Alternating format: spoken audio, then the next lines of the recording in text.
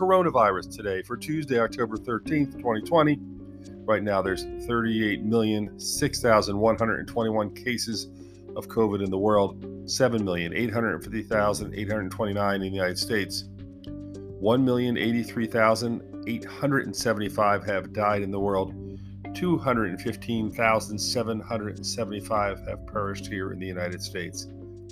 Lots of news today. Of course, the biggest news is that in early September, we were seeing about 30 to 35,000 new cases a day. And at that time, I was talking about my concerns for the fall as things got colder, especially if we didn't change our ways.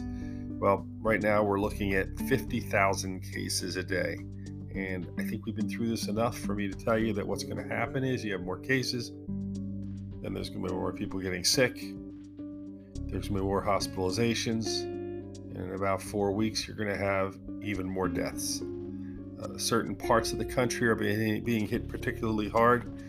Right now, the middle section of the country, as well as the northern Midwest, Wisconsin, Montana, the Dakotas, more than 30 states have more cases this week than last week.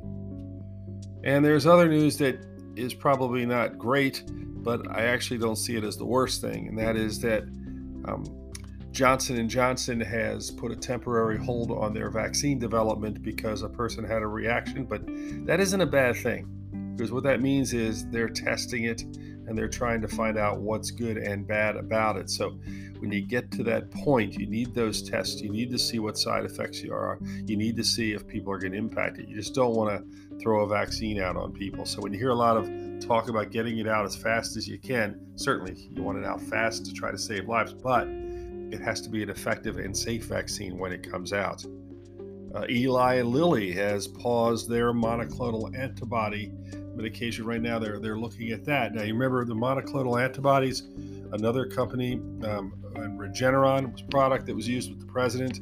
There's a lot of talk about monoclonal antibodies, but what I did hear and learn was right now, even if Regeneron, had all the studies to say it's safe and it's ready, they only have about 50,000 doses in their pipeline.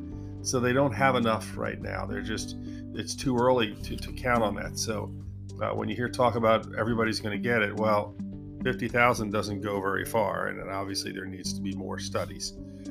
So right now we're in a situation where all I can continue to say is, please try to tell everybody to wear masks, social distance, wash their hands. It is now projected that there's going to be between 300 to 320,000 total deaths by the time we get to the end of the year. If that model's even close, it's clearly devastating.